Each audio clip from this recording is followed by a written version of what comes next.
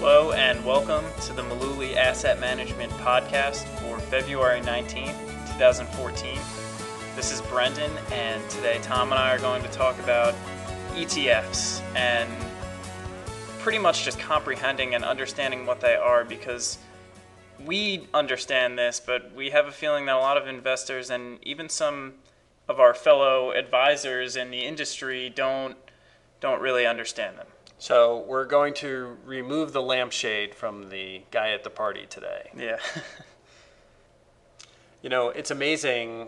Brendan shared a stat this morning in our daily meeting about the history of ETFs. Yeah, I saw that in 1994, 20 years ago, there was one ETF. And today we're looking at over 1,500. 1,500 exchange-traded funds just here in the United States. We're not talking about other countries and other parts of the world. Yeah. That is crazy. So a lot of growth in the ETF industry in the last 20 years. Quite a bit. Although I am happy to say that I did own the very first ETF for my clients back in 1994. It was the S&P 500. That's pretty cool. Yeah, SPY was the symbol, and then soon after that they came out with diamonds for the Dow Jones Industrial basket, and then we didn't see ETFs again for a long time. Yeah. There was a drought for a long period of time. Mm-hmm. But with all of these ETFs that are out there, it kind of begs the question, why don't more brokers and advisors show exchange-traded funds as an investment option or an investment tool to their clients? And I'm really kind of surprised at that. Yeah. We've sat down with a lot of new clients, and when we start to look at their statements, we don't see any ETFs. We don't see any of them. We see a lot of mutual funds. Mm-hmm. We see a lot of bonds, but we don't see exchange-traded funds. And it doesn't matter if it's coming from big firm, small firm, independent advisor. This is across the board.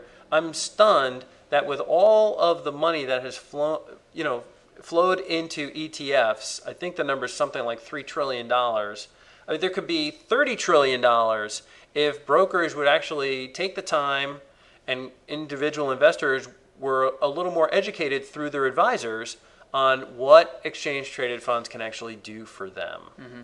So we wanted to share some data that we've recently tripped over. Yeah, there was a survey done by S&P IQ.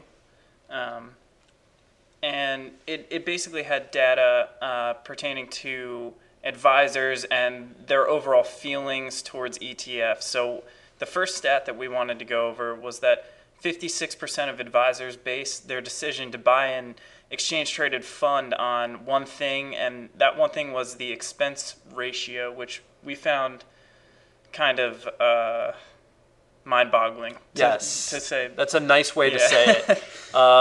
If you're going to base it on one thing, expense ratio is not it. Yeah. There's a couple of points that I want to make with this slide.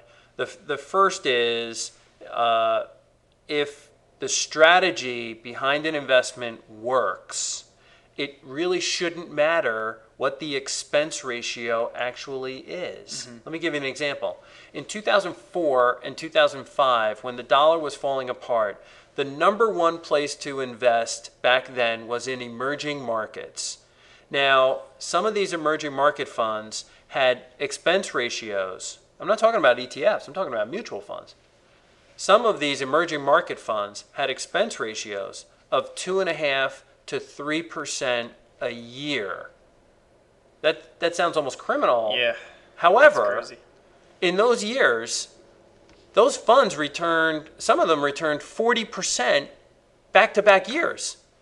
Does it really matter that you're paying 2.5% and you're still, after expenses, you're still getting 40%? It shouldn't matter. It shouldn't matter what the expense ratio is. So the second thing is that when you're looking at the expense ratio, that's a supporting detail. It's a supporting item. We look at rotisserie baseball. We wouldn't pick a player for our team just based on his batting average. There's a lot more that you have to take into into consideration when you're going to pick a player for your team. Same thing with an investment. If you're just looking at the expense ratio, I think you're making a big mistake because it's very misleading in the sense that there can be so much more going on with this story that you don't know. Yeah. So the next stat that we wanted to focus on is that 58% of advisors consider the spread between the bid and ask to be a key factor when purchasing or considering an ETF. Now, I think I just want to let everybody know when we talk about bid and ask, the bid is the price that you sell your investment at, and the ask is the price that you buy your investment at. And the stock exchanges have done a very good job over the last 20 years of tightening the spread between the bid and the ask, so there's very little play between those two prices. Used to be a market maker's heaven to play in the spread.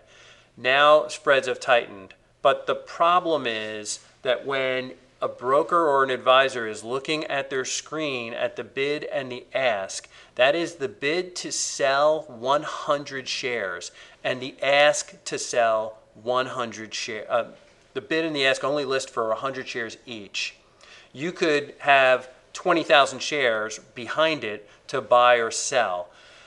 The other thing that you need to know with these exchange traded funds, and again, this just goes to not knowing, these brokers and advisors and individuals not knowing how these things work. When you are investing in an exchange traded fund, this is a model portfolio. It's a portfolio that has specific names. It also has specific holdings in certain weights.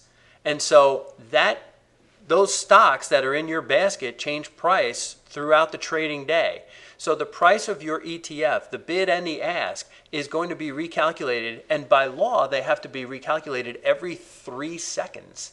So sitting there watching the bid and ask is really not a good reason, because I also know, because I buy and sell these for my business, that I can pick up the phone and speak to the trader that trades these ETFs, and I can say, look, I've got 75,000 shares that I need to move right now. I need to sell them. They can get to work on that order, and they do a very good job right over the phone.